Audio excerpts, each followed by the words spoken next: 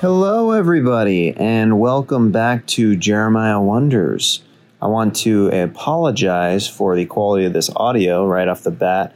I'm recording on my phone in the back of a venue in Seattle right now. I've been on the road literally every day with Kill Tony, and I've had no downtime or alone time. Literally been on the road with Tony Hinchcliffe, Brian Redband, and Joel Jimenez every day this week.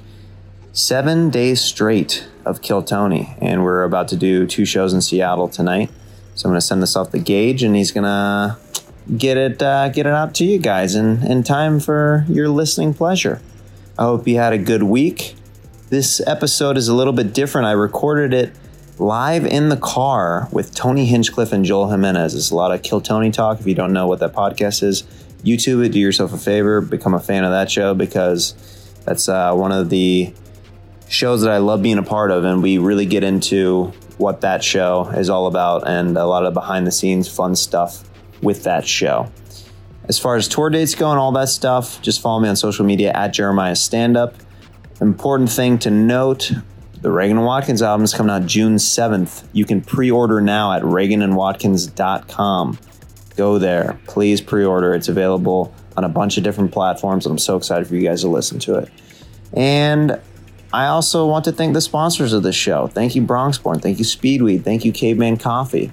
And also, thank you so much to David Knowles and Rich Young for my Curve Soprano. I've been using that on the road everywhere, and it's a perfect little travel sax for me. I hope you had a good week. We didn't do the Kindness Challenge this week, but we did do sax talk in the car, which was crazy that we were able to make that happen. The first 7 minutes and 42 seconds of this episode, you will hear the front camera mic from the video camera, and then the audio quality improves vastly. That's when the mics actually kick in, like 7 minutes and 42 seconds to the podcast. So first 7 minutes and 42 seconds there with the audio, and then it'll be nice and crisp and quality as it usually is. So I hope you guys had a good week. Keep sending your Kindness Challenge letters to jeremiahwonders@gmail.com.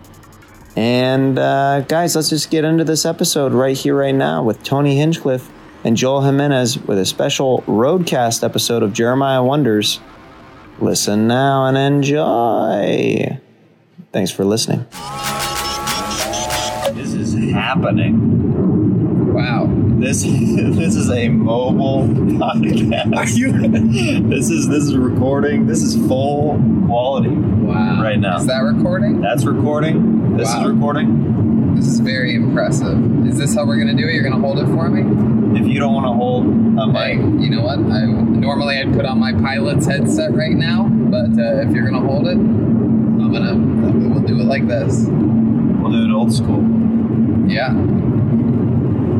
I can't wait till the car drives by us and sees us. And sees a full podcast going. Oh, what are your thoughts on Trump?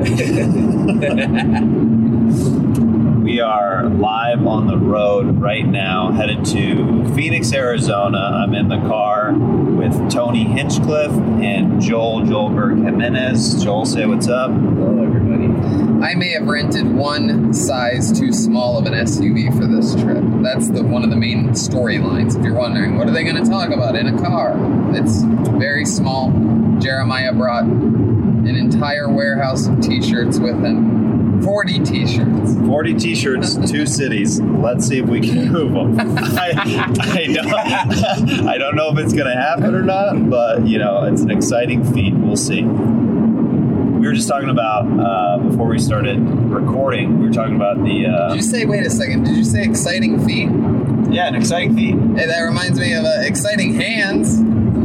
Exciting... Whoa! Whoa! Fuck you! Whoa! It's me, Wacky Tony. Are you sure you don't want a mic? Come on. Hey, I'm just excited to be here, guys. Go ahead, Jeremiah. No, before we started recording the podcast, we were talking about the Punchline is closing. Yes. The Punchline is closing. The Punchline in San Francisco. I think that's kind of, it's a very sad, I was very sad to hear about it. Like, you told me, and I was like, I don't know. It's one of those legendary clubs that has so much history at it. And anytime we lose something like that, it's just, I don't know. The punchline is so legendary in comedy that it killed itself. Hey, Joel, how you doing back there, dude? Well, you know, just hanging, rocking and rolling. Excited to be here. This is like some of my favorite. Pop over to the middle a little bit. Have people. There you Hello, go. everyone. Yeah. I mean, nothing beats this. Driving fucking 5 hours with your friends. It's probably one of the greatest things in life. The last couple times we've been to Phoenix, we have a tradition of stopping at skate parks along the way, but we did not bring our boards this time. Much to Tony's dismay. Much to Tony's dismay. I always picture Tony seeing the videos of you skating and going, these motherfuckers. If Jeremiah breaks his wrist, it's... What would you do, Tony, if I broke something else skateboarding? I'd laugh. I think it's dumb what you're doing. It doesn't make any sense. You're not, you're very wobbly. You skateboarding is like me sumo wrestling. Like, we're not built for it. You're very wobbly. But what about, I'm around the same height as Tony Hawk, dude. Oh yeah, that's what makes it. It's all about height. They say that if you're 6'2"? 6'3". Wow. Hey, that explains. Tony always gives me crap, first of all. We got inside the car, and, I put the seat back because I have long legs, okay? Oh yes, they're so long. It's just incredible how much longer they are than everybody else's. Woo! I'm just saying. So he gives me crap for any time because, certain flights, sometimes my knees are riding up against the seat in front of me. And Tony always gives me crap because it's like he thinks that I'm putting on a show or something like that. Yeah. I'm not, pal.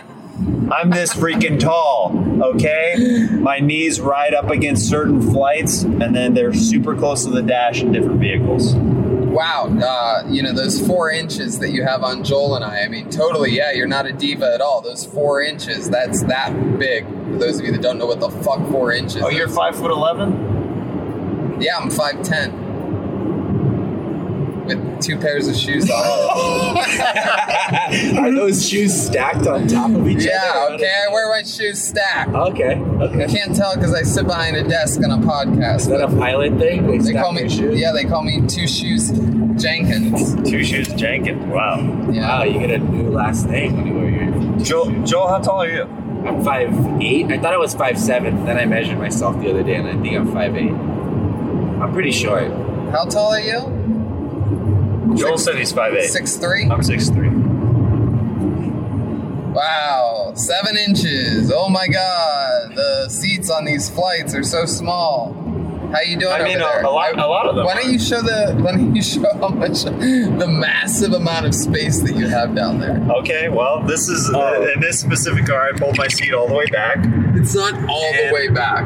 It's definitely not all and the way I've got back. a lot. And yes, I'm wearing freaking shorts right It's now. not all the way back for those of you watching or listening. We This got is- about this is not 5 all the way back? inches space. No. No, you got This, you want me to keep pushing back? Because I will. No one said we want you to keep pushing back. I'm just correcting you. You said it's all the way back. Push back. And then you showed the viewers what Oh, it this looks is like. officially No, all there's the way stuff- back right now. No, there's stuff. You behind just it. hear the click? Okay. Oh, but I No, think we're there's stuff confusing behind that it. as far as the seats actually go back, Right.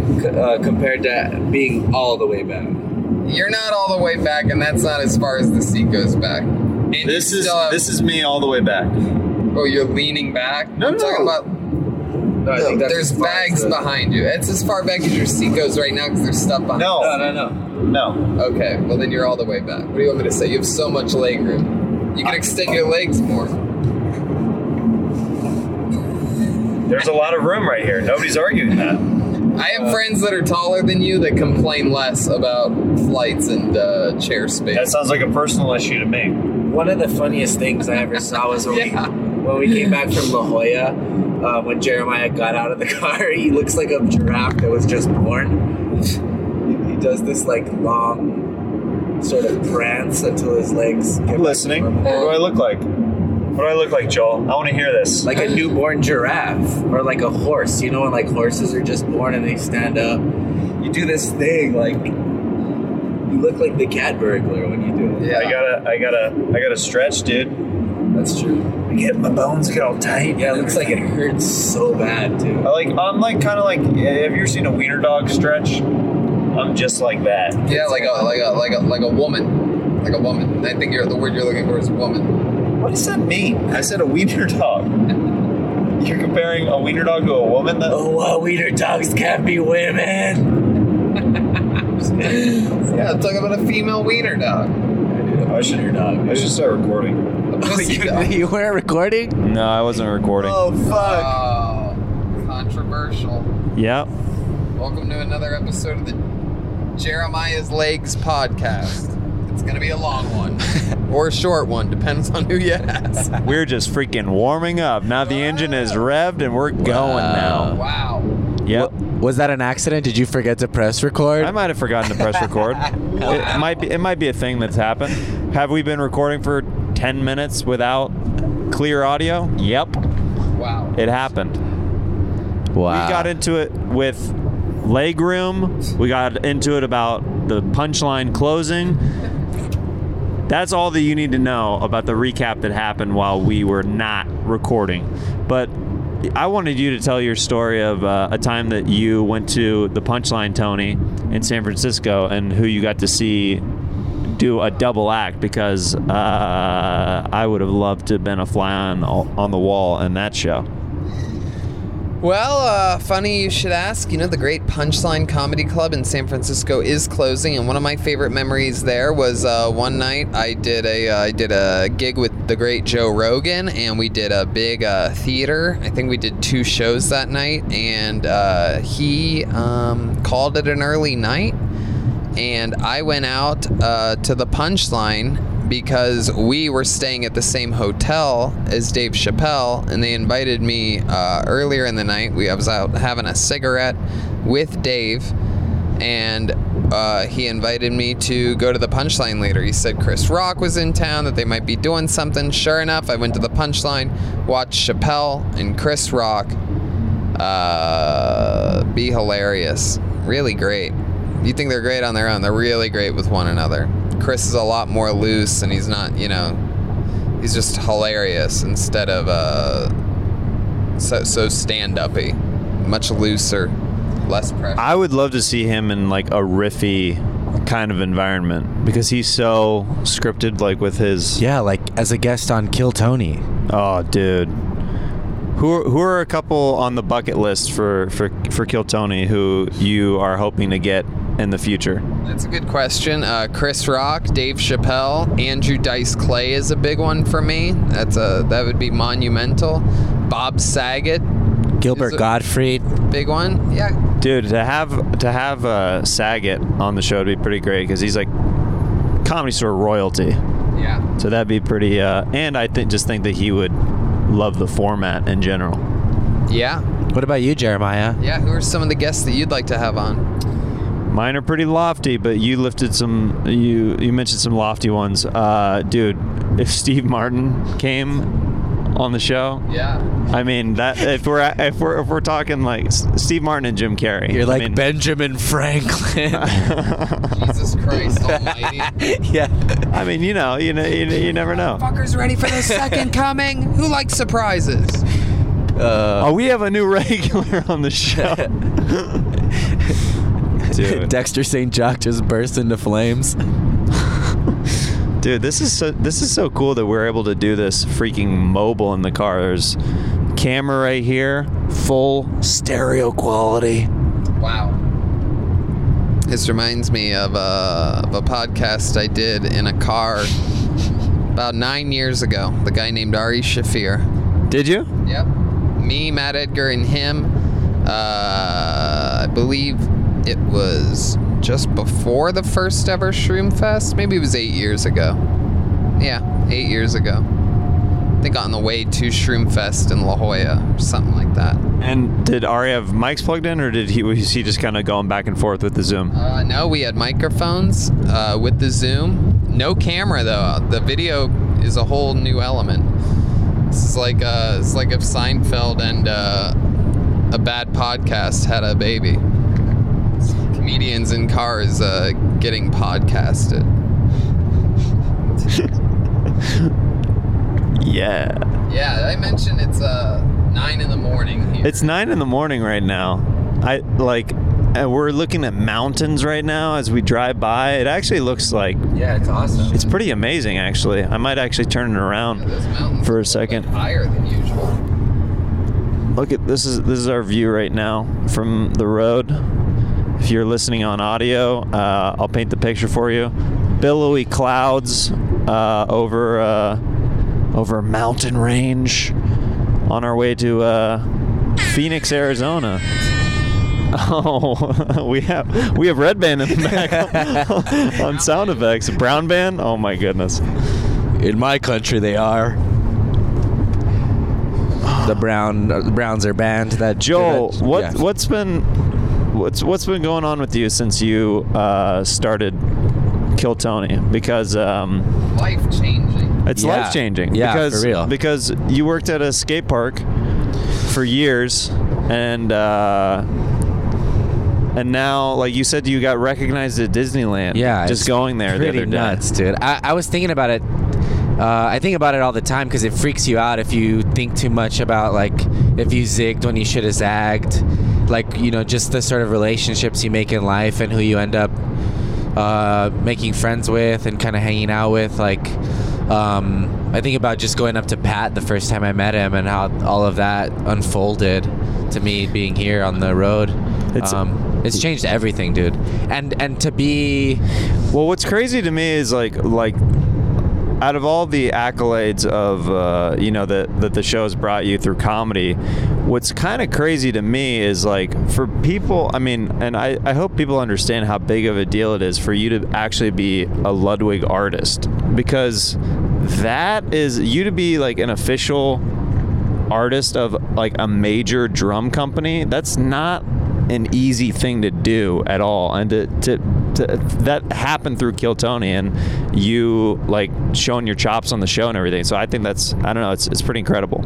Yeah, it's weird to think about. But I Like, look what do your parents like think whenever like all this stuff is going on? Because they're freaking out, man. Are they It's so freaking out? cool. I'll say a couple things. My mom, I mean, the fact that I'm on the same roster as Ringo Starr is like a big deal for my mom because she loved the Beatles. yeah, She loves the Beatles. And yeah, it's weird. Also, this is sappy, but like my mom's she's in a wheelchair. It's hard for her to get around. And one time she said that she feels like she gets to experience the world through me. Because we get to travel and stuff, so that meant a lot to me. And I don't know, it's really cool. Me and you get magnets for our moms all the time, and the other day my mom said she hopes she has to buy a bigger fridge. that's so sweet. So, you know, life has completely changed. I mean, I remember sitting at the skate park like hating everything, dude. It was awful. Yeah, I mean, it was fine, but I felt trapped there, and I still feel trapped in certain areas, but I have all this to look forward to, and the show's growing, so I really would like to be doing this more often. Can I just say that how much I love your parents? Like, they're such good people. Oh, they're gonna love that. I mean, they just are. Like, I feel like, you know, I don't have any family out here in, you know, direct family. You know, I have my wife's family now that is... My wife always corrects me. She's like, you know, they're your family too. I'm like, yeah, no, I know. But it's like, the way, I don't know, the way you... do you get it, Tony? Yeah, of course. Yeah, I absolutely get it. Yeah, Joel, yeah, you know, family. Yeah. And I can tell you're just trying to get more free salsa out of his mom. Peach cobbler. First of all, his mom is an amazing cook. She made me peach cobbler for my birthday, was it? Or yeah, is it Tony had some, I think. Dude, isn't... It was delicious. I mean, peach cobbler is that's the fucking fastball of American desserts, if you ask me. And god damn it, if she didn't nail it. I remember exactly where I was, right between the big cooler and the bar, and That's right. in a big foil pan, and there was me having a slice, and Jeremiah was licking the pan, and it just seems like yesterday. Yeah, the salsa that she made, Joel, that you couldn't handle was Okay, really good. all right. My mom started this thing with Jeremiah where she told him I can't take hot chili. She knows I can't. She was just being funny, and now he Joel believes can't it. handle his spice, dude. It's kind of sad. Whatever, dude. He's a Mexican. We're He's gonna a go Mexican fucking guy. blow for blow, dude. We need to get on hot You ones. want to do a hot ones? You want to go head to head? We could do our own, or we could. We'll do a DIY hot one. See Yeah. how much heat we can freaking Okay. handle, Joelberg. I'm in it, dude. Dude, watch out. Momberg and I are coming for That's you, right. dude. But, and also, I played a clip. Momberg. Also, my dad thinks he's a taco chef now because you mentioned the tacos he made you were some of the best you've had in your life. Dude, they're phenomenal. Just a little fun fact, since this is a on-the-road podcast, I should mention that right now we're driving through the Windmill section of the 10 freeway, which you would recognize from hit video games like Grand Theft Auto, and it's sort of like an interesting part. You always remember this part of the drive, whether you're going to Vegas or Joshua Tree or Phoenix or really anywhere east of LA. It's how you know you're like 2 hours out. Sort of see that maybe through the there's a little bit of a overcast today. We're going through a little bit of weather, and but we got some windmills up ahead. If you look out your front windows. What do those power the city around here? I think they I think they hold on to it. I think they conserve it. Something like that. But I'm not exactly sure at all whatsoever. Actually, I have no answer whatsoever. But yeah, Wow. I think they hold on to it in like an energy chamber. Jeez, it's very weird. But then again, I have no clue. Yeah, that sounded like you completely made that up. An energy chamber? What are you talking about? So the just like a little, an energy chamber, and I think it actually holds the city together. And if, and if so, if one windmill is out of alignment, actually, then you doing a little hand thing there, Driving the car. Nothing to see here. it's yep. That looks so ridiculous on camera. Tony's been obsessed with these little hands. That Joel, you got him like a pack of the little hands, right? Yeah, on Amazon. So a fan gave you one in Philly. Yep. And we go to the airport at like 4 a.m. By the way, my favorite Tony is like slap happy 3:30 a.m. on the way to the airport, Tony, because he just loses his mind a little bit. And he had the hand and was just rocking it in the airport, and it was the funniest thing. And then he You dropped guys it. riffed for so long with the baby hands. Nothing in this world makes me laugh harder than strangers walking by me at the airport while I'm sitting down, and they're right before we board, and people just walking by because they all look down because they don't want to roll their bags over your feet. So everybody sort of naturally is looking down if they're about to grab a seat before boarding the actual plane. And I was just tapping my legs, and my favorite thing was to look at their eyes, because they don't look at you in your eyes, they're looking down, so you get to see them see the hand and then sort of like react. They have like this initial like, oh god, what an ugly hand like thing that they do. Well, you did this thing to one of the TSA agents that they died laughing. It was two black guys who were taking and checking IDs and stuff like that. And Tony, with a straight face, and then he smiles right whenever he hands them his ID with his little hand. He had the ID like stuck in there, so he's like, "Oh, hello." And he just like handed his ID up to the TSA, and they're trying not to break, and then they finally go, "Man, he got a little hand, man." Man, look at this guy's hand, man. Yeah, dude, it was so funny. And then he said to the other guy, he goes, he's had this hand out the whole time, this little ass hand. That's my rap name, is Little Ass Hand. Lil Ass Hand. Yeah, this is actually the hand feels great if you put it in your butt.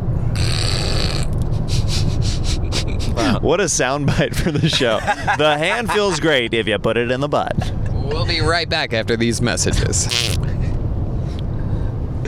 Dude, got those sound effects going, Joel. Okay. Wind is bumping. It is bumping. Actually, this is the, if you can see it a little bit better now, probably. This is the windmill section that Tony was talking about. Very aggressive windmills. Very aggressive. And there's actually, if you didn't know, there's an energy chamber underneath. Oh, man. It's true. It's true. It actually controls the frontillion format of the Xterus. The frontillion. There's actually a reptilian race that lives underneath the windmills. If you look closely to your right, you'll see that the sewer people are actually powering the city of Reno and Las Vegas right now. In Palm Springs. This is just the frontillions have escaped from the energy chamber. Wow, from Palm Springs to mom things, dude. Oh my goodness. Is Brody's mom from Palm Springs? Yep. Wow. And Daisy, the dog. Wow. And the dog. Man, Daisy the dog. that's crazy. This is quite the drive to make, actually. Yeah, for sure. You know, I just consider myself a man of the people. I like to make sure that we're safe. So I just want to be, helping everybody out driving. I have a feeling. I was talking about Brody, but but I mean, I appreciate you driving us to Phoenix as well. I actually would much rather do this than go to the airport and deal with that. To be in a car full of friends is actually way more fun. And you can't do this on a plane. You can't bust out a freaking podcast on a plane. Not happening. Yeah, your legs don't fit, you know? Yeah, you can't do that with your legs cramped up. There's literally not enough space for my legs. I'm probably sunburning right now. I have my knees out. I'm that white. Okay, can we get fan art of Jeremiah with ridiculously long legs? just like towering over like the windmills, towering. like spinning it with your And then hand. you and Tony are just like these tiny images like right next to me. Like I'm like Godzilla but with long legs. You're like, ah! Oh man. Did you have anything in high school that people made fun of you for, Tony? Like specifically? Because you're on the wrestling team. It seemed like you were pretty popular for the most part. Yeah, not in high school, but in kindergarten, everybody called me Big Head. Everybody just called you Big Head, and Yeah, I had the same size head that I have now. Exactly the same size when I was in kindergarten and first Wow. grade and second grade, but I hadn't grown into it at all yet. I was like 3'11". 311? Yeah, I was 3'11". come on, Regina, you got to come on, Regina. What's up, dude? I'm freaking here for kindergarten, dude. Shut up, Big Head. So I had this giant head, so everybody called me Big Head. And I give it credit. My big head is definitely one of the reasons why I ended up being very quick on my feet with making fun of people and whatnot, because I got made fun of a lot by all the older classes, especially when I was in kindergarten. And everybody just called me Big Head. Like, nobody called me Tony that entire year. Oh, shit. Yeah, dude. exactly. So they sort of created a monster there, and Yeah, that's in kindergarten. Those are such formative years of your life. Like, and it was like fourth graders doing it too. It's like, hey, what up, Big Head? Like on the bus and shit. Like I wouldn't even, before school. I'd be down on my luck before school even started. Because I was Big Head on the bus on the way to school. So, it's one of those things to where I promised myself that summer, leading into it, that I wasn't going to let, or the summer leading into first grade, I wasn't going to let people fucking get away with calling me Big Head for free. You call me Big Head, you're getting one back. And so it began. What is that noise? It was a boing sound effect, but sometimes you Properly miss. timed. No, yeah, sometimes people on sound effects boards miss. We've seen that once or twice. I thought I'd continue the tradition. Yeah. I got made fun of for my nose. yeah, Yeah, which is These. I've never heard that before. Well, that's why I say it. I'm trying to relate. I've here. never gotten that before. I had these two girls that used to walk by me on the stairs, and they would act like they were choking, like I was stealing all their air. They would go. Oh wow. You have a big nose in Latino culture?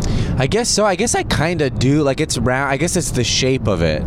That's a bit of a bulbous. Yeah, it's not like if I do Thing. the backstroke, people don't think a shark is coming. I mean, I have that problem. Yeah. I just play the Jaws theme on a cell phone anytime I'm near a pool. I can't get it up. I can't do it quick enough, or I'd have the sound effect ready. But never mind. The moment has passed. Did your older brother go to the same school as you, Tony? No, I went to a different school as all my siblings. They're all much older than me. It was a different time. They got to go to the public school in Youngstown because it wasn't that dangerous at the time. But by the time I was born, it was very dangerous. So what, like, dangerous to the point where were you not allowed to walk to school? You had to, like, like, do you know what I mean? Like your mom would be afraid for you to like go anywhere, walk anywhere close in the vicinity or anything like that? Here, will you take the wheel for a second? Yeah. Put in eye drops. Drive-bys are dangerous when you have a big head. Big head, big target. We're podcasting, putting in eye drops, and steering cars all at the same time. Yeah, the neighborhood was so bad that, I mean, you could walk to school, but you just wouldn't. Not where I was, not where I lived. No, I was in the worst part of the absolute worst neighborhood in Youngstown. Like, I saw people die at such a young age. It's really weird looking back at it. And it was just a normal thing. Murders and, I still think about it. We were averaging a murder a day at one point. Jesus. A murder a day? Yep. It's murder. So you're just seeing things like I remember being a kid and seeing on the news, like in the Clinton era, when gas was in Kansas, it got down to like 60 cents or 70 cents a gallon. And I'll never forget. There's this one guy who's on the news, like some random local guy, is like, if the gas is so cheap, why not sell it for free? Like, it made Wait, why'd no you do that sense. accent? What was that accent? He was some kind of like Middle Eastern guy or something. Oh, like I thought it was Latino. Yeah, he's like. Why don't they sell it for free? He's like, why don't they sell it for free? I don't know. I'm Middle Eastern. I'm like Middle Eastern, like Eastern. I'm dog. Salvador, fool. Yeah, dude, I'm a Middle Eastern. I'll take 2 burritos, please.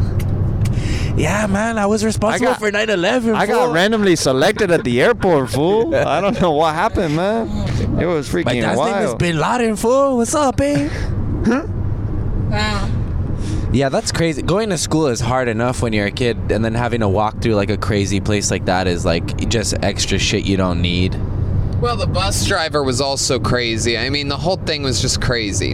And the thing to remember is that it wasn't just the murder capital of America when I was growing up there. It was also, it was the murder capital per capita.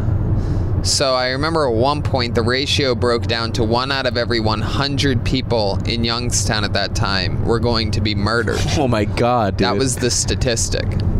When it got at one of its worst points, that was the average. That 1 out of every 100 people is a murderer and will get murdered. Oh my God. Think about that one. So you're just looking at your classmates, like who's it gonna be? Yeah. And then I ended up being the biggest killer out of all of them.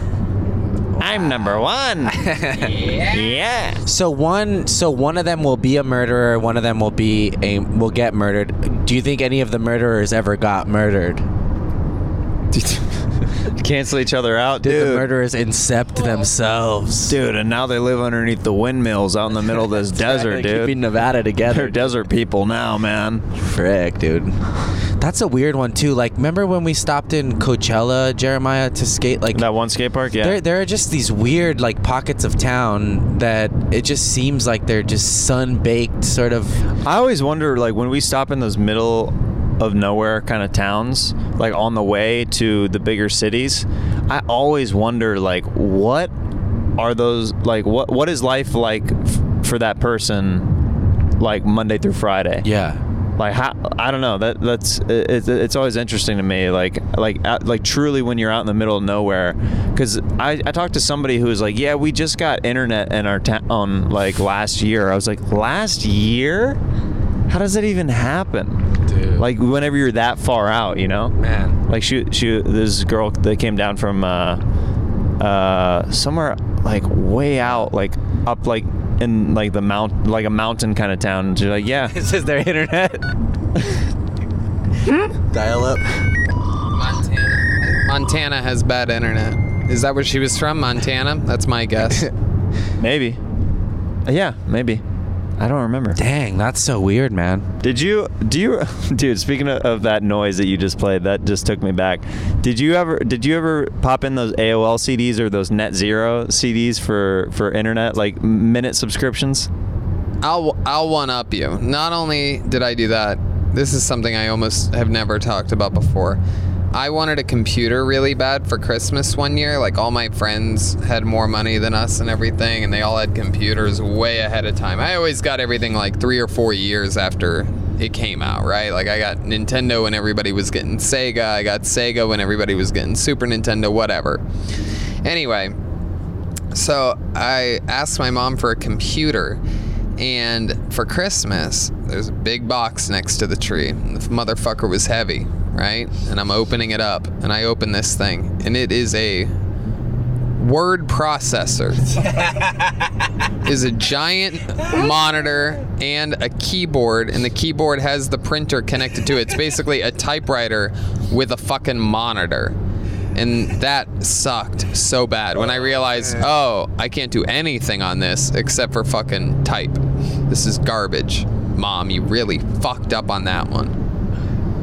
Damn, dude. So that was probably one of the worst gifts you ever got. What was one of the best gifts you ever got from your mom for Christmas? Well, the best gift I ever got for Christmas.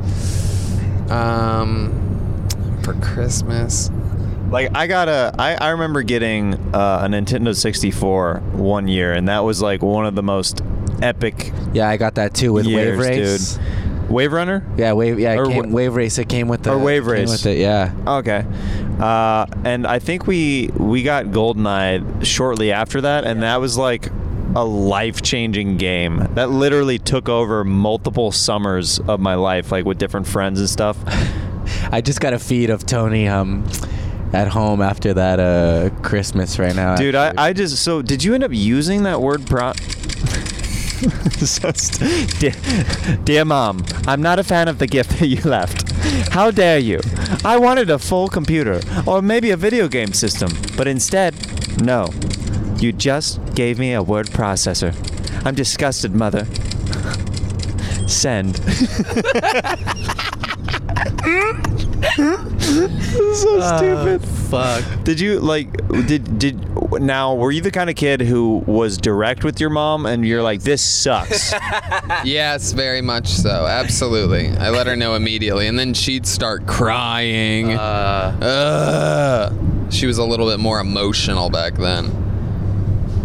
I just try my best. You know, your father doesn't help, and I'm a single mother. Oh my God. Settle down. I'm gonna end up being one of the top young rising comedians in the world one day. Oh yeah. What are you playing now? What is it? Oh, we have Tony's mom on the line. She's actually still crying from the word processor. Is that a crying woman? Yeah, Joel found a crying woman somehow. Well, Mrs. Hinchcliffe, please don't get so upset. Mrs. Hinchcliffe, he didn't mean to say how he felt after all these. Okay, you're hysterical. It's hard to even reason with you. Okay, he's gonna make an apology. Tony, do you have anything to say? You did your best. You always say that. You did your best. Well, you did your best. Oh, settle down. Get it together. You're 72 years old, lady. Get it together. You call yourself a goddamn Hinchcliffe? Oh, that hurt. That hurt. Oh, we lost her. Oh, we lost her. I don't know. Oh man. Feel free to keep calling in with those sound effects, Joel. This is phenomenal.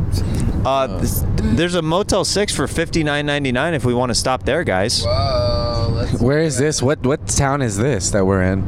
This is still, I would say we are still on the outskirts of... Still in the outskirts of... Palm Springs. Still in the We're like outskirts of Palm an Springs. hour away from Albert Tacos. Yeah, probably not that far. Indio. 22 minutes, maybe. Indio. It's basically Coachella, right? Yeah. Okay, we've all done the road a lot together, separately. What's the worst hotel room you've ever stayed in? Let me think about this. You say yours. Okay. One of mine was for the Comedy Jam. We were doing a festival up there. I think we were doing Outside Lands or whatever. And our buddy Joel Rakowski, who's a guitarist in the band and also lead guitarist for Reagan and Watkins album that's coming out, he's notorious for bargain hunting and finding crazy deals. But every once in a while, we'll show up to an Airbnb or something and we're like, this is so shady. So we are up in San Francisco, and we are way outside of the city, because anything inside the city, if you know anything about San Francisco, is crazy expensive. And we get in there, and it's four of us crammed into two little double beds. So I'm sleeping next to Josh Adam Myers, and the drummer is sleeping next to the guitarist, all in this little room. There's blood stains on the carpet. The paneling is coming up, and I was terrified that there was bed bugs like everywhere. And outside, people are hauling TVs and stuff into the back of their SUVs. I don't know if it's from the hotel or if they literally just bring their own TVs to this joint, but it was super shady, and that was definitely one of the worst. Like, it just, everything was dirty inside the hotel room, like even before like we slept the night, like to the point where I slept on top of the covers. I didn't even want to get underneath the covers because it grossed me out so much. That's pretty powerful. I don't work with that many thrifty people. I haven't had to do that type of grind on when it comes to the road. I've always been sort of lucky. It's either been local gigs with pals or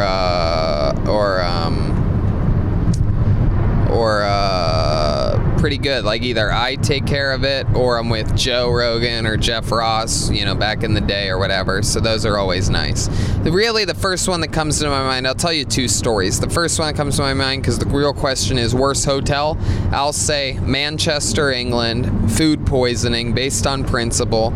It was one of the rare occurrences to where my manager's assistant accidentally booked on the wrong date. We were sick as dogs, vomiting everywhere, butts leaking, shit, like everything was horrible. And we had to wait like what felt like days, but was probably only really about 25 minutes. Yeah, I think that it was only probably about 25. Yeah. We actually got lucky, and they actually were able to finagle some rooms because they could tell that we were exhausted. Yeah, I think they could tell, especially since I told them that they need to get their shit together. But I will say this, is that one night I slept in the top bunk of a children's bunk bed in Texas. It was me, my good friend Matt Edgar, who started with me 12 years ago. By the way, Tuesday was my 12-year anniversary as a stand-up comedian. Congratulations, dude. That's freaking amazing. 12 years. 12-year anniversary of showing up at the Comedy Store, May 7th, 2007, signing up for an open mic, getting up, and falling in love. Anyway, so I started with Matt Edgar, and him and I were opening for our friend in Texas, who's a big guy, and this is one of my first gigs opening and whatever and all that, and we were supposed to be staying somewhere else, I do believe. But we went to a Whataburger, and him and I were having like a play argument. We were drunk and laughing about something, and at some point a cop comes up to us, and he goes, "You two need to get out of here. We don't want you here." And we're like, "What? At Whataburger?" Like, I had just ordered. It was my first time. It was our first time ever at a Whataburger. We were so excited to be there. And he goes, "Yeah, you guys got to get out." I'm like, "Can we eat?" He's like, "You need to get out now, or else I'm gonna arrest both of you." So we go outside, and we tell our buddy Steve Trevino, who's a bigger guy, the real Texan. He's the guy from Texas. He's from that city. We're like, "Yeah, they just kicked us out." He's like, "Why'd they kick you out?" And we're like, we're not sure at all. He just said that he doesn't want us there to leave, or else he's gonna arrest us." And Trevino's like, "Oh, hell no." And he goes up to the cop, and he's like, "Hey, dude, why'd you kick my buddies out? These are my friends from California. They're, they're here for their first ever Whataburger experience. And the cop's like, oh, you're with those guys? Well, then you need to get out of here too. He's like, what? This is the city that I live in. I'm friends with the mayor. Like, I mean, what are you talking about? Why are you kicking us out of Whataburger? He's like, say one more word, I'm gonna arrest you. Jeez. He's like, one more word, motherfucker. And so Steve got arrested. When in the parking lot while getting arrested, he actually calls. Turns out he is friends with the mayor of that city, and we end up staying at the mayor's house. The mayor comes and picks us up. Steve had to go to the drunk tank, and Matt was on the bottom bunk and I was on the top bunk, and there was a scary dog outside. At one point, I remember peeing out of the window because I was afraid of the dog, so I just peed out of the bedroom window. Little fun fact for you. And yeah, later that night, in the middle of the night, Trevino came in like, hey, look at these little babies sleeping in bunk beds. And like, we weren't even asleep. We were just all cracking up. And then... The dog. Oh, yes. All right, we got it. Sorry. There we go. And then the next day, we're traveling to the next city on the Texas tour, and Steve gets a phone call from another buddy, the chief of police of that city. And he goes, yeah, Steve, everything okay? And Steve's like, yeah, I'm okay. I mean, I just spent a few hours in the drunk tank. What did that guy say? What was his problem? And the chief of police goes, well, he said that there were a couple faggots fighting in a Whataburger, and Steve, we're not really that far ahead. You're used to that California stuff out there. And me and Matt Edgar were in the car, and it's on speakerphone, and we're dying of laughter. And the chief of police didn't know we're on speaker, so Steve's like, shut up. You know what I mean? It was one of those funny moments where you get called a faggot in Texas. Wow. So they literally just did not even want you in the vicinity because he genuinely just was like, oh, there's a couple gay guys. We don't want them in our town. Yeah, We're going to get them out of here. This is 8 or 9 years ago. We're wearing skinny jeans. Before that was just the size of jeans. Before people were wearing clothes that fit. Dude, I look at some of my pictures and stuff from like the 90s, the way like what was popular, and my mom also liked baggy that look. And dude, there is so much pant leg around. It's crazy because now everything I wear is like pretty fitted, or what would be considered, I guess, skinny jeans or whatever. It's just like weird. Everything's so loose. Yeah, it's true. Everything was baggy back in the day. That was like the thing. Gap baggy jeans and like all that shit. Joel, do you ever sag? Yeah, for sure. All the time. I still kind of do, just, out of respect for the 90s. Are you one of those sag skinny jean people? No. I the keep Lil it, Wayne? I keep it on the waist, but I do sometimes I pull my boxer waistband just a little bit outside, so just to let them know. Just to let them know what's up. You stunting on them. Yeah, I've been pretty lucky with hotels too. I've been kind of like spoiled on these tours and stuff. But I remember Manchester being rough because you were sick, and then the room was just a little bit was kind of like very British. Like, it sounds weird, but like what you would think like some fucking British hotel room. Is it weird to say that it smelled like old school Britain? Yeah. Is that weird? It's like what the TV shows. I've never even been there, but like there's this regal old smell. There's almost like visiting a grandmother's house, mixed with the sterility of a hotel. Like you're like, but it was very weird. That was like, one hotel room that was rough that we had to do last minute was on the what was it part of? I can't remember if it was part of the Monster Energy drink tour or not. The Port Authority, not Port Authority. Was it Port Authority?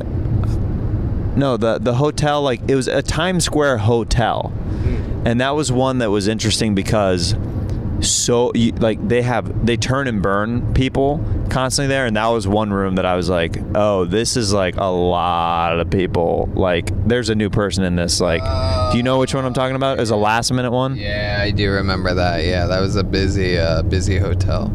But those turn and burn ones also are, those. It just depends on the place and the literally the cleaning crew? Because sometimes those can be some of the cleaner ones. Yeah, I think that it was just.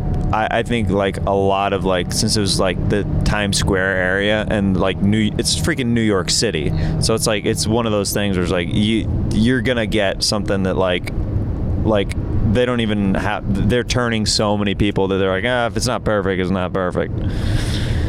Yeah, but we've been pretty lucky, like on the road, like you said, like to have pretty good stuff. But honestly, it's anytime I've traveled like with there's been a handful of like when you're traveling with a real big group like the Comedy Jam, where it's like, this is like a band, like we're gonna be roughing it for a little bit. What was sweet was when we were in Dallas that time, and we had like a whole floor almost in an Airbnb. Do you remember that? Oh yeah, that's crazy. Yeah, that was nice. We were right above the burrito place, and I look back and I'm like, damn, that was like posh, man. Yeah, that was on when we did the Dallas, Fort Worth, Houston, Austin run. I don't remember. Tell me about it. I don't think we did Fort Worth that time. I think it was the Dallas Hyenas. I don't think you were in the Airbnb with us. It was me, Pat, and Jeremiah. And it was, it was awesome. It was a cool like apartment thing. There was like all these rooms, and it was nice though. 9:38 a.m. in the morning, going through the desert. Yes, sun's coming out. It's been out the whole time. An hour and 10 away from Albert Tacos. Oh yeah, Rick Cossack. Are we? Yeah. Yeah. Yeah, keep an eye on that. 10:49. It says we shall be arriving. Ooh, that's good. We stop at this taco place in Blythe.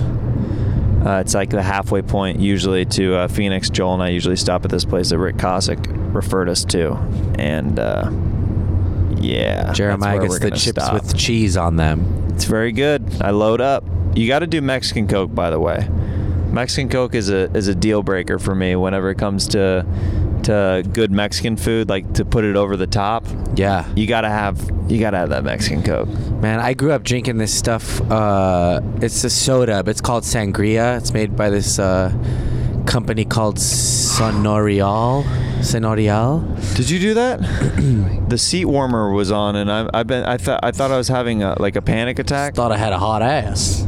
Did you turn the seat warmer on? No. Red Band does this thing when I drive with him long distance where he turns the seat warmer on, and then I'll start sweating uncontrollably, and I'm like, am I having a stroke? And then I look down and the seat warmer's on, and literally the seat warmer's been on for a while, and I thought that it was the sun, but it was nope, just a seat warmer. Wow, that Red Band. I just had a little panic attack. Wow. Right now? Yeah. Oh man, my heart goes out to you. I know what that's like. Yeah, that's what Jeremiah thinks a panic attack is when you think your butt's hot. warm for a second. Yeah. I thought it was when I go to the emergency room. Joel, yeah, you feel comfortable talking about that? Sure, I don't care. Joel had to, before one of the legs of what part of the tour was that? It's happened 3 times to me this year. It's happened 3 times this year? Where you go to the hospital? Yeah. Yeah, you can't do that, dude. Joel's been having panic attacks before. Is it always right before we leave town on a stretch of? No, I've had it since like the 4th grade. It's like, oh, okay. It's just like a thing. I think it's like some sort of chemical thing, or I just gotta Let me ask you this. Yeah. Did your mom have these? Does your mom know about them? No, my mom's she's never really had them. Like I have, like when I was a kid, it took them a while to figure out what was happening to me. I used to just like get sick a lot. I had like, my stomach would be messed up, and then I remember having my first one in church. I went to Catholic school, and did so they I had think you had a demon inside of you? I don't know. Probably no. They weren't. Catholics don't really do that. It's more Christian stuff. But yeah, then I had them for a long time. Then in high school, I guess I like just smoked a bunch of weed and like kind of curbed it. But then weed kind of stopped working for that now. So I guess the older I get, the more like responsibilities and things like that I have, they can flare up. And I have times where I feel better and I go, oh, I'm healed. And then they'll come like hit me like in a few months or whatever. Do they, like, when you go to the doctor for these, do they say that it's one of those things where it truly is like in your head where you have the control to like zen out, or is it like a diagnosed thing where yeah, well, like, they diagnosed me like in the fifth grade with like anxiety disorder and like clinical depression and all that. I don't think I'm really depressed. I think I'm more like just anxious. Can you talk yourself out of a panic attack? Like, it's hard, like dude. what, like run me through like what happens in a panic attack? Because I think I've maybe only had one in my entire life. Have you ever had any, Tony? Crippling. Same. Had to treat myself, had to figure out how to do it. Yeah. Starting stand-up comedy helped a lot, but I used to have horrible panic attacks. Same thing. Wanted to go to the hospital, but see, my mom had them a lot. Yeah. So it was one of those like teen wolf moments where you're like, oh my God, this thing's happening. And your mom's like, no, here's what's happening. Oh, that must have been cool. Yeah. We didn't priceless. know what the fuck. And we also have a direct line because, you know, one of the best things you could do is talk to someone that knows what having a panic attack is like when it's happening. And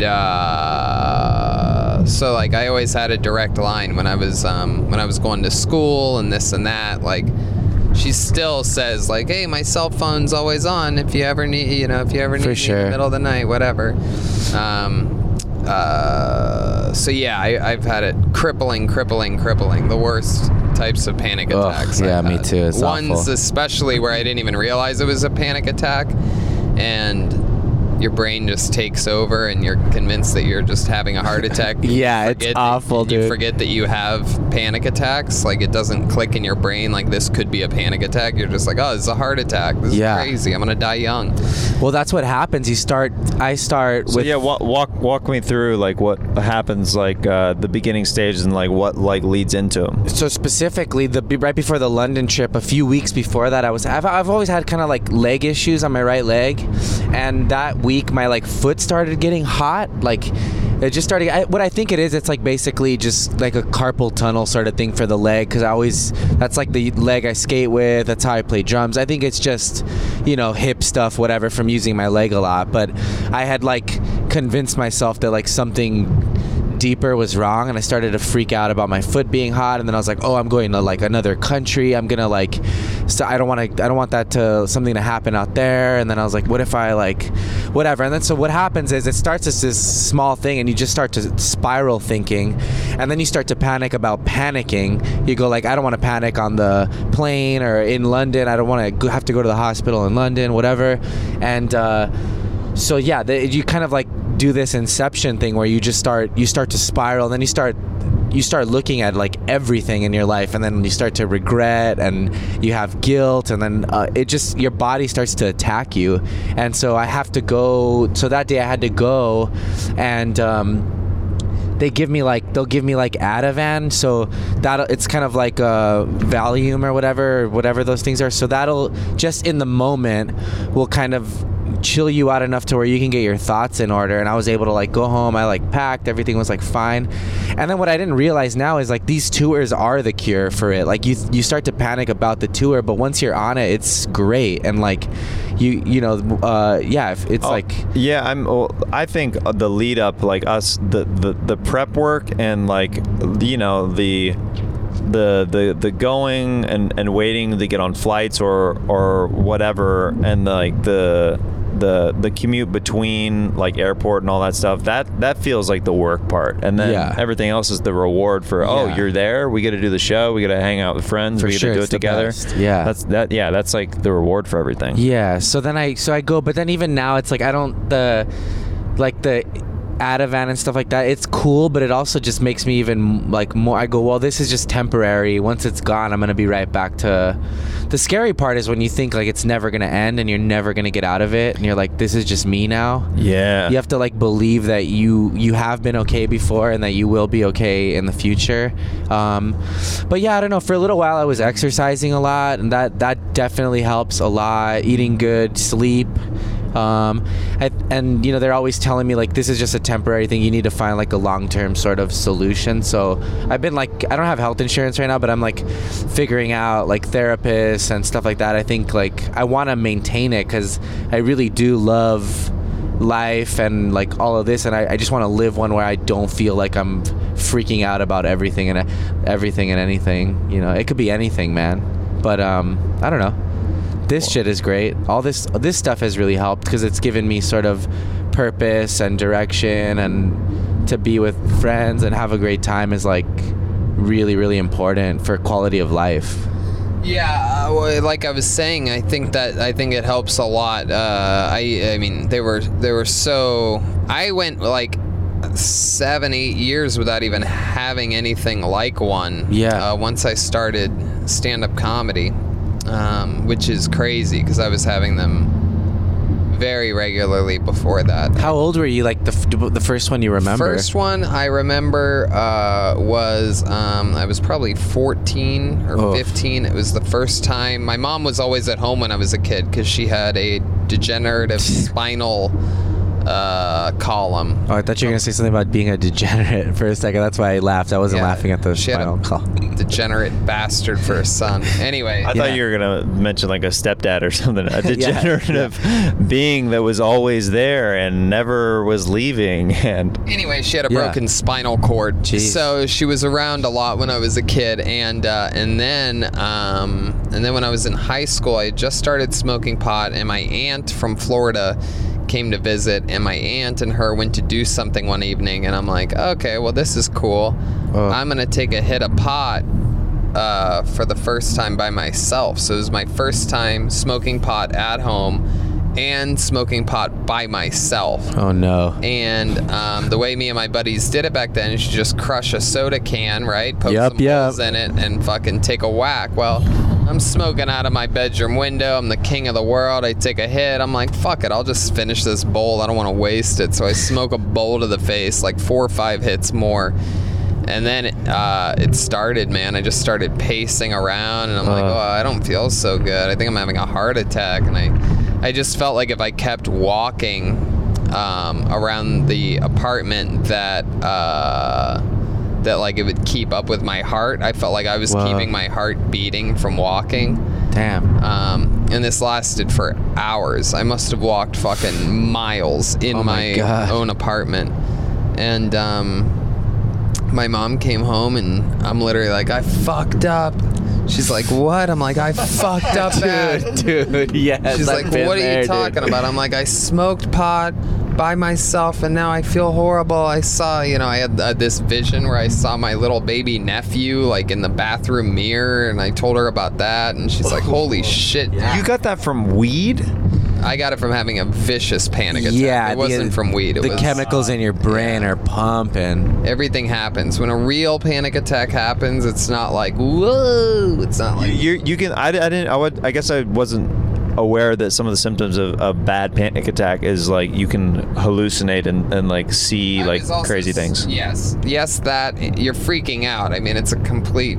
Your brain, there's a complete disconnect. So there's no more rational thoughts. Yeah. It's extreme. Yeah. That's why, like, Joel going to the hospital for it's crazy, because that's where I draw the line. Like, it's like, all right, well, I won't go to the hospital because I know it's a panic attack.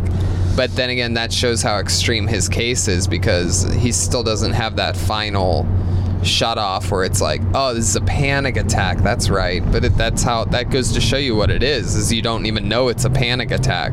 Well, the big ones, you don't even know what the fuck's happening. I'll go just for relief, because like the last time I had it, I was having them once every minute. Like I would lay down and then it would hit me again. And I remember having like my air conditioning on and then turning my heater on and standing, like walking around and like, and that's the scariest part sometimes, is like you can see outside yourself and you're going like, dude, like you know what this is, but you can't stop it. And I remember like looking at myself in the mirror and like being like, wow, I look normal, but like I feel like I'm, it's awful. Like in my head, it feels like a fucking turbine or something. And I will go to the hospital for some sort of relief, like they'll give me something, but I think I just used up my last one of that. But I have two. You use up your last one of like what going, they gave you? because just because they'll be like, well, it looks like you were just here like whatever 3 months ago, and like they had to do that for me with they stopped giving me antibiotics because I kept running myself down from not sleeping enough and just kind of overdoing it. And they're like, you have come in here multiple times and we're not going to give you antibiotics anymore because you just need to sleep more. Whoa. And I was like, okay. So anytime I get sick, like, and get a sinus infection, I literally just like, oh, I need to sleep more and I need way more water and just like, it's mainly, it just comes down to rest. I'm the kind of person who the only reason I usually get sick is because I run myself down from just going too hard. Exercise, food, and sleep are like probably the most important. Like, I just got to get back into sort of exercise is so important for anxiety and panic attacks. It's like one of the most important things. It's truly basically the one thing that everybody that has crippling panic attacks has in common is that they don't exercise. So it's also, there's also a lot of that. Even a walk can a walk during the day, like around the block, is enough to get you another day extension on. I need to get back into the cycle of that. It definitely helps. If you're too tired, you can't really, it's just nice. You tire your brain out. And I'll mention my mom taught me a little trick that works tremendously well that the doctors don't want you to know about. If anybody's out there suffering from panic attacks, or if you ever have one, or if you ever with a friend that has one, you drink clear carbonated beverages and you try to make yourself burp. This releases gases in your chest, which are known to sometimes cause panic attacks, which send a signal to your brain that you're having a heart attack when there's a lot of gas in your chest. And the same signal so the brain tells your body that you're having a heart attack, so it sends more blood, it increases your heart rate, because that's what it does, is to try to save you from having a heart attack. So that sends a signal back to your body, which speeds up your heart and all that, but it's just that you have a lot of gas built up in your chest, and people aren't thinking about that when they're having a panic attack. They're not like, oh, I wonder if I have to burp.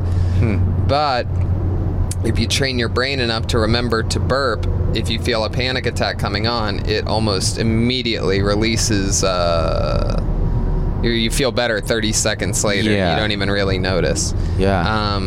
But the clear carbonated beverages can help you get that first burp up. Like 9 times out of 10, if I feel a panic attack coming on and I just do what I think's going to be a little belch, it comes out like that, because there's so much trapped up that's what it is, and then your brain calms down because the signal goes away. Crazy fun fact. You could solve your problems with club soda, Sprite, ginger ale.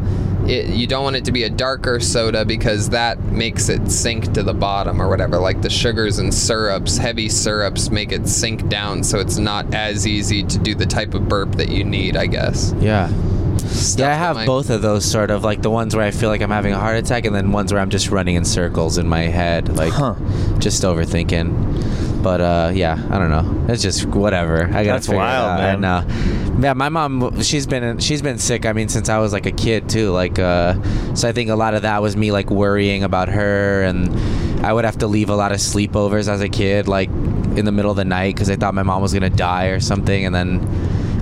Same. So it just starts, from being like young, and then people stop inviting you to fucking sleepovers, and then that becomes a whole other thing. Were you? I was always the I was always the guy who wanted the sleepovers to keep going, like as even as a teenager, and people are like, no, that's weird. I'm like, what do you mean? I thought we were gonna do a sleepover. They're like, dude, go home. I'm like, but all right, fine.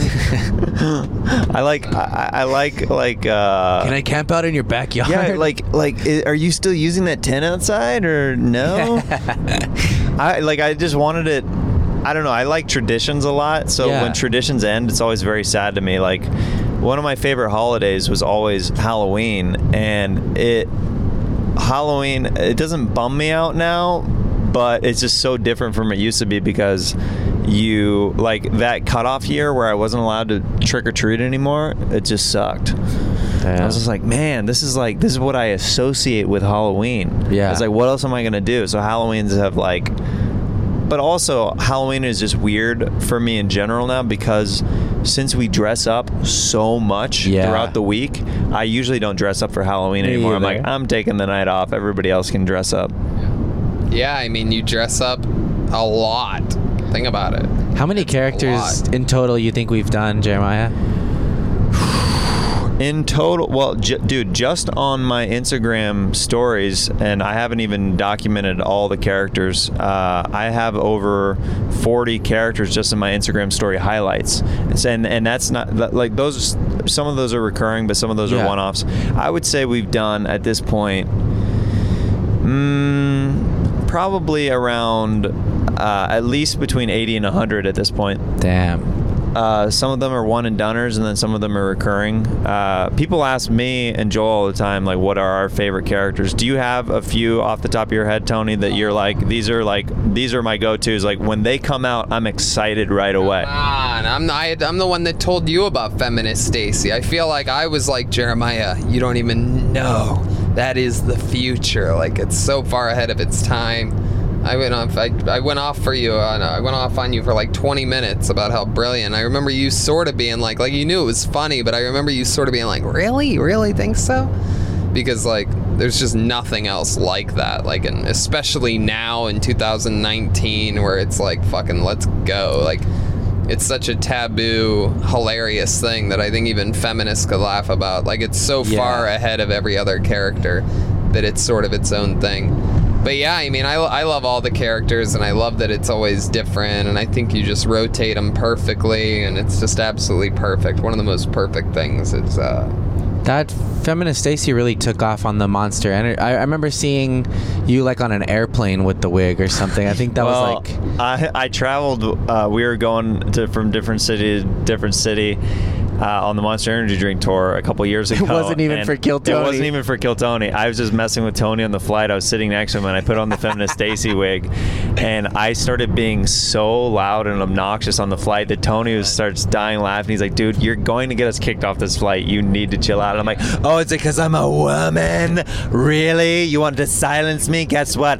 I'm a woman. I can't be silenced. And Tony's like, Jeremiah, please lower your voice. Yeah, like, I'm not. Or at least wait till the plane takes off. Like, he had decided to start doing this while we're taxiing to the runway. I'm pretty sure actually we were still connected to the fucking jetway.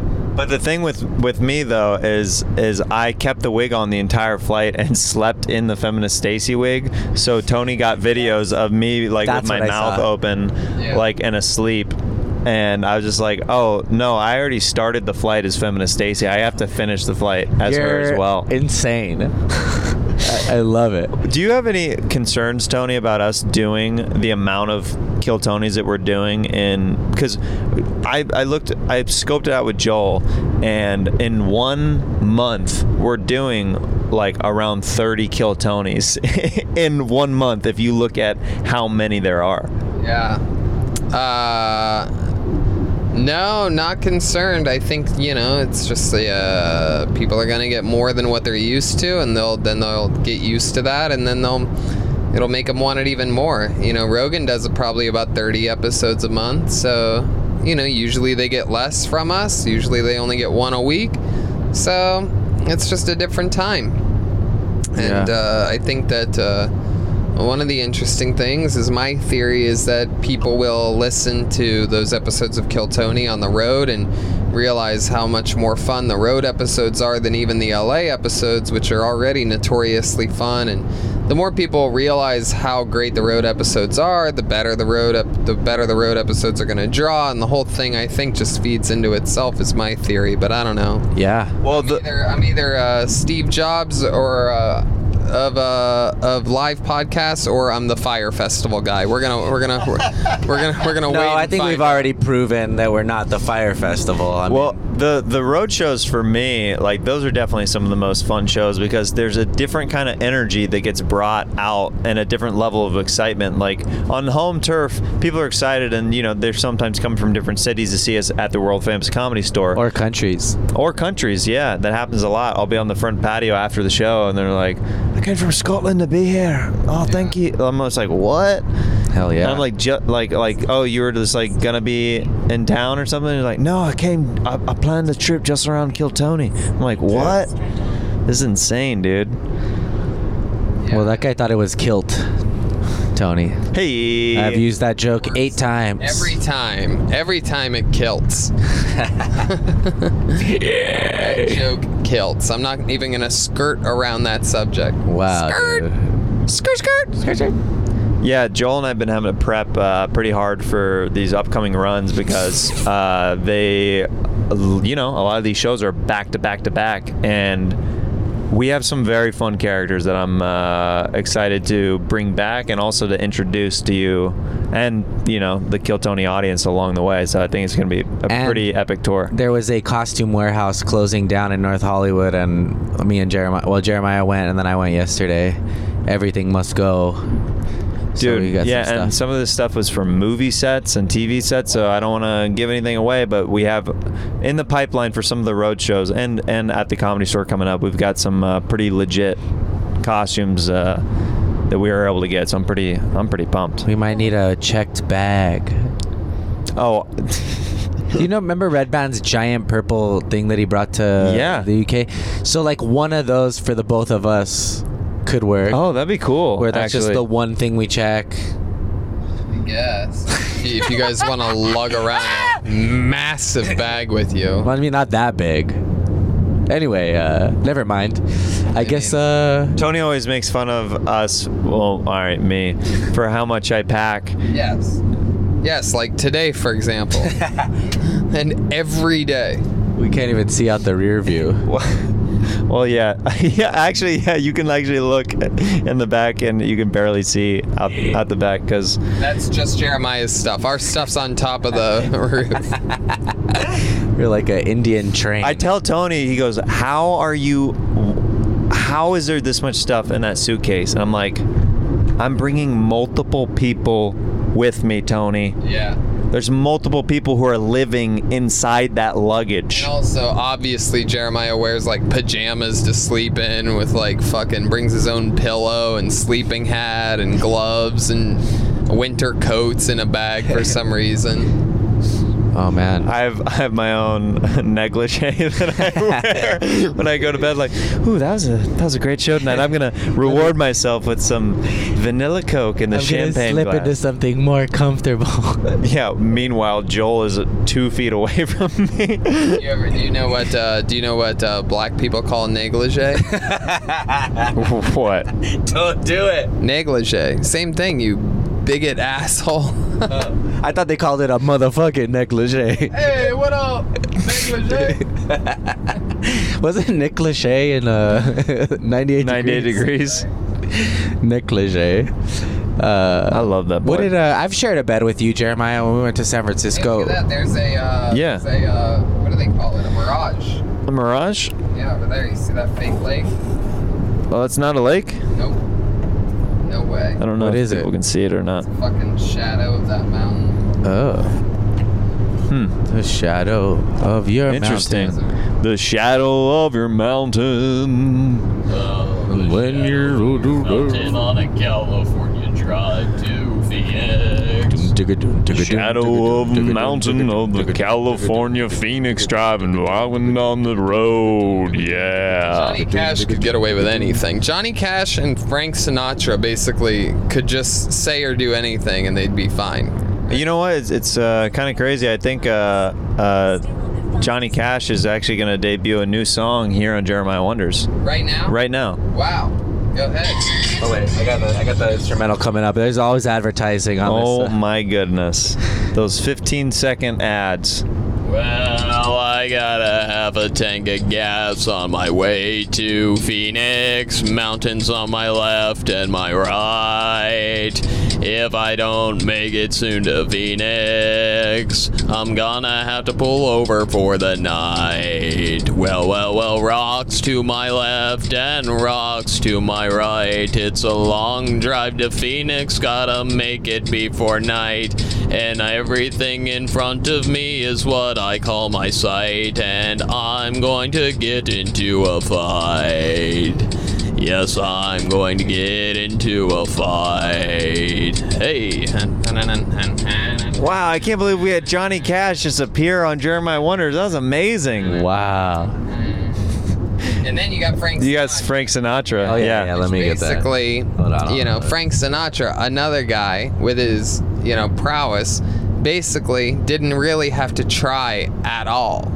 Like, he was just such a consummate performer. Hey,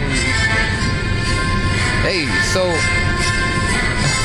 a beautiful day here in Phoenix. This one goes out to all the people that are out there driving. Hey, me and my, if I could just say, he would always talk a lot, like in his live performances. Yeah, absolutely. All right, so this one goes out to all the beautiful women and men that are driving to Phoenix. Hey, it's a long drive to Phoenix, and it's hot outside. If you want to go for this type of ride, it's Mawkins in the middle of the road, so stay in your lane, you toad. That's right, trucks on the right, and everybody's gonna have a good night. Just keep rhyming night with right, and everything's fine. We have Tony Clifton and Frank Sinatra in the house. Wait, Tony Clifton's actually calling into the show right now. Wow. It's a good trip here. We're having fun. We got bushes and cacti. And we got a little mirage out there. I'm gonna drink some water of the sands. Delicious, sandy, rocky, desert water. Start spreading the sand. Yeah. Start spreading your legs. Da, da, da, da, da, yeah. Okay. If you have gay sex on the way from California to Phoenix, it's not gay. So I see a little bit. Anyway, Oh my God! What? Tony Clifton, I didn't know that you felt that way about gay sex. only when I'm in the desert. It's the only time you're still straight. Hey, it's a little jam about driving to Phoenix. Rolling through Blythe with my wife. She's the best lady in the world. She loves being with me. She's 6'3", and she needs space for her legs. Yeah. She's always gotta pee. She's always in need of more space. She fills her water bottle up at the water fountain At every airport, so he doesn't have to buy anymore when you land, 'cause bottles are $6 a pop. The water keeps her alive. She fills up at the airport even when we arrive.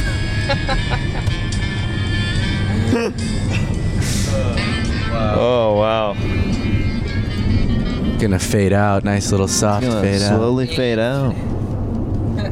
Oh no. We got a special guest here in the studio. Yeah, we do. Just showed up.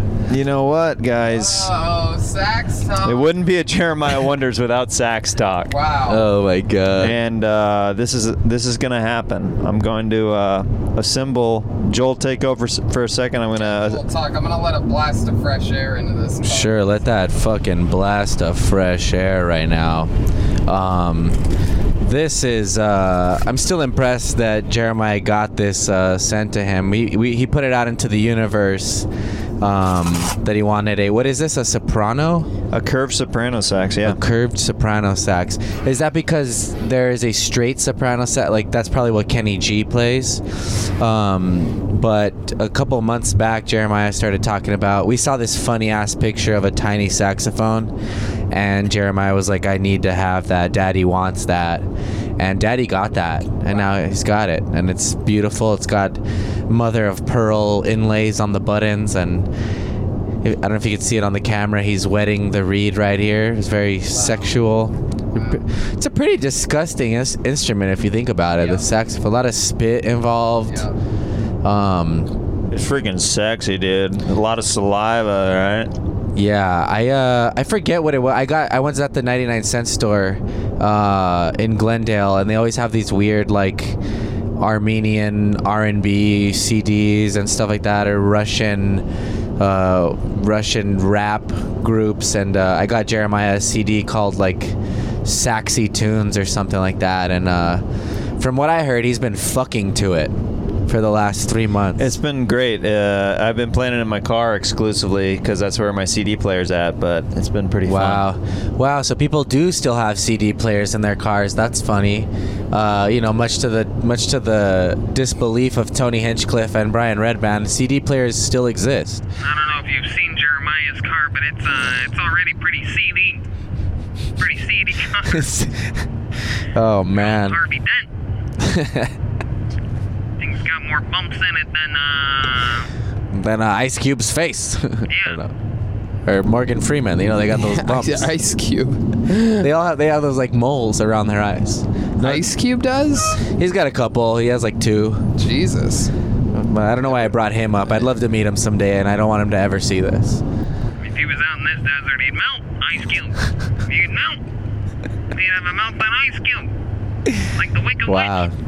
Like a witch. Wicked ditch. Wicked snitch. Snitches get stitches. Got 99 problems and a stitch ain't one. You remember when Tony saw Pitch Perfect for the first time? Dude, I'm telling you, it wasn't, first of all, it wasn't Pitch Perfect. It was Pitch Perfect 2, which I will never watch Pitch Perfect 1. All right. Because as a diehard Pitch Perfect 2 guy, I'm convinced it doesn't get any better than that. Wow. John Lithgow is the one that sells it for me. Sorry, he wasn't in 1, right? Jeremiah is my Pitch Perfect chief correspondent. Give me a G if, all right. Wow.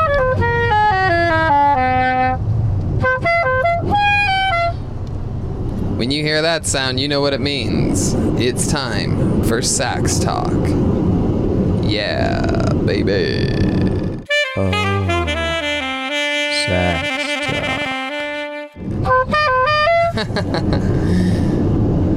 Well, I've been married for almost 2 years now, and a lot of people have been wondering, what's married sex like, Tony? You know, it's different. You used to be a playboy, and you used to sleep with girls on the road, and now you're married. Now you have a beautiful wife, and what's that like? Well, let's just say yesterday, I had sex.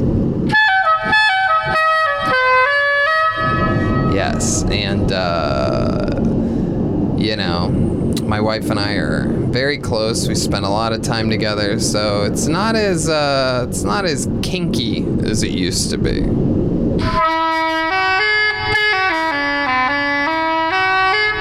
So yesterday, I literally was laying in bed still. My wife was, she had a jump on the day. She was running around. She actually made me a kale smoothie with a bunch of proteins and nutrients in it.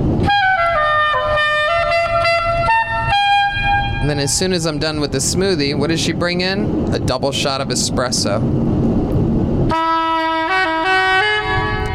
And I don't know whether it was the smoothie or the espresso, but I got hard as a rock.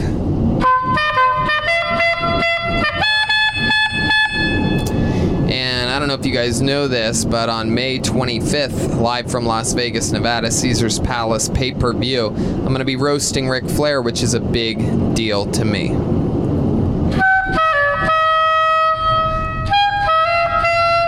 The reason why I bring that up is because the past week, my apartment's basically been a large war room in which a lot of Ric Flair clips and things like that have been on, and so Ric Flair's been a running theme in my apartment for about a week. Everything about him. So I asked my wife while she was in the other room when I got this fucking bony. I go, "Hey, Charlotte, you want to go for a ride on Space Mountain?" Which is what Ric Flair used to call his dick. And then I hear the sound, ooh, and little foot pitter patter, and she came in, and You know what I mean? She fucking started wetting the reed. By reed, I mean my penis. And then there's always a point where instead of coming, I literally go, "Hey, bend over." Then I fucked her. Yes. And then I moved it back and forth inside her vagina. Fucking motions, and then yep, a lot of that.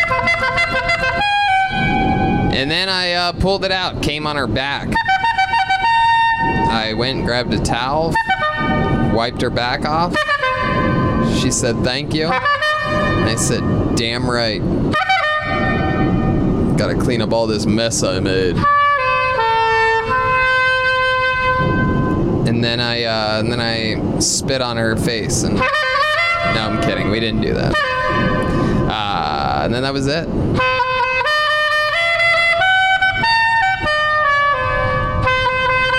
All right, Joel, your turn. Talk about Disneyland. No. Yeah, do it, dude. No, I'm not doing it. Through 2 condoms, bro. Let's talk about it. Oh my God, no. I'm not doing it. Come on, I just talked about my fucking wife. You're shy about this chick that might move to No. All right, that's enough out of you. Come on, what are you shy about? It's our real lives. That's true, but Jeremiah, what are your thoughts? You think you should talk about it?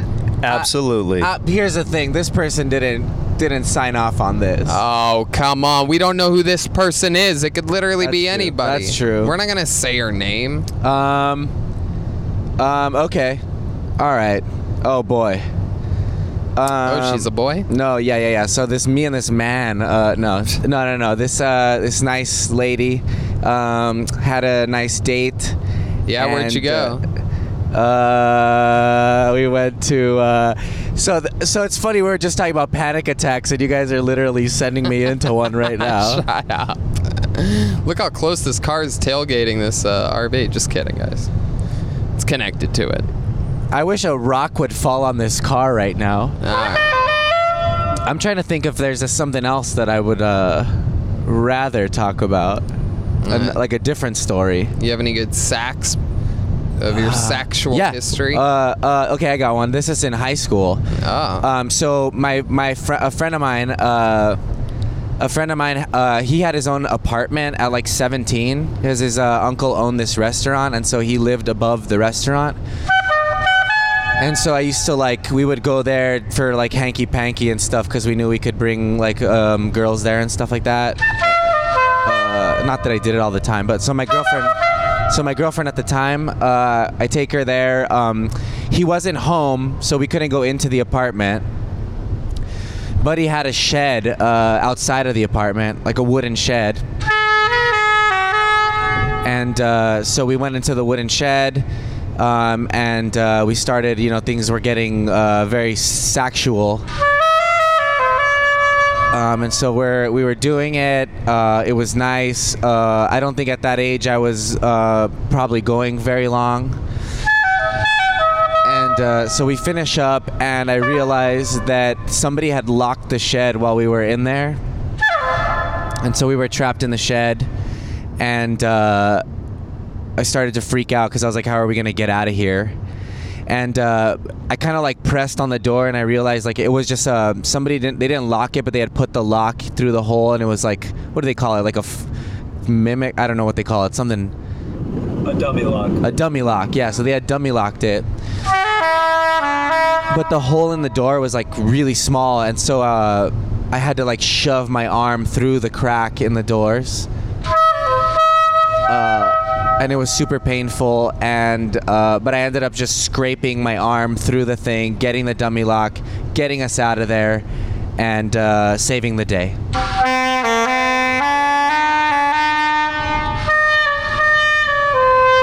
That's right, and I was fucking in high school.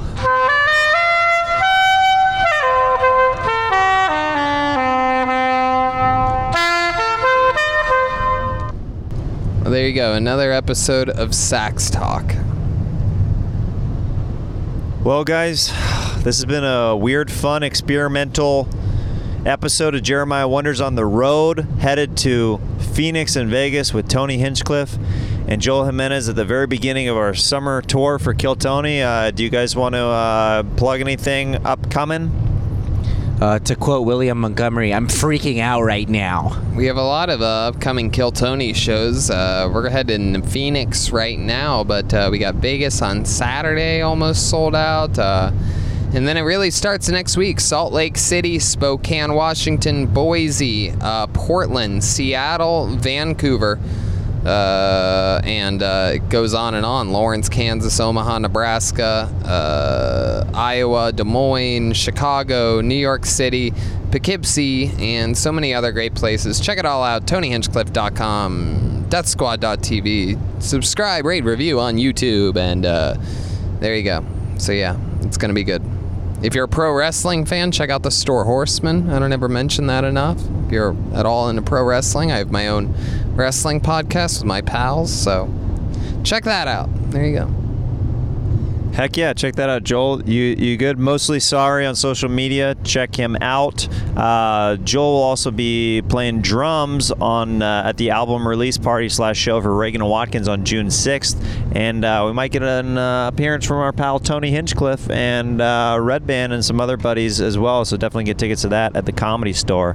Thank you guys so much for tuning into this special edition of Jeremiah Wonders on the road with Tony Hinchcliffe and Joel Jimenez. Love you guys.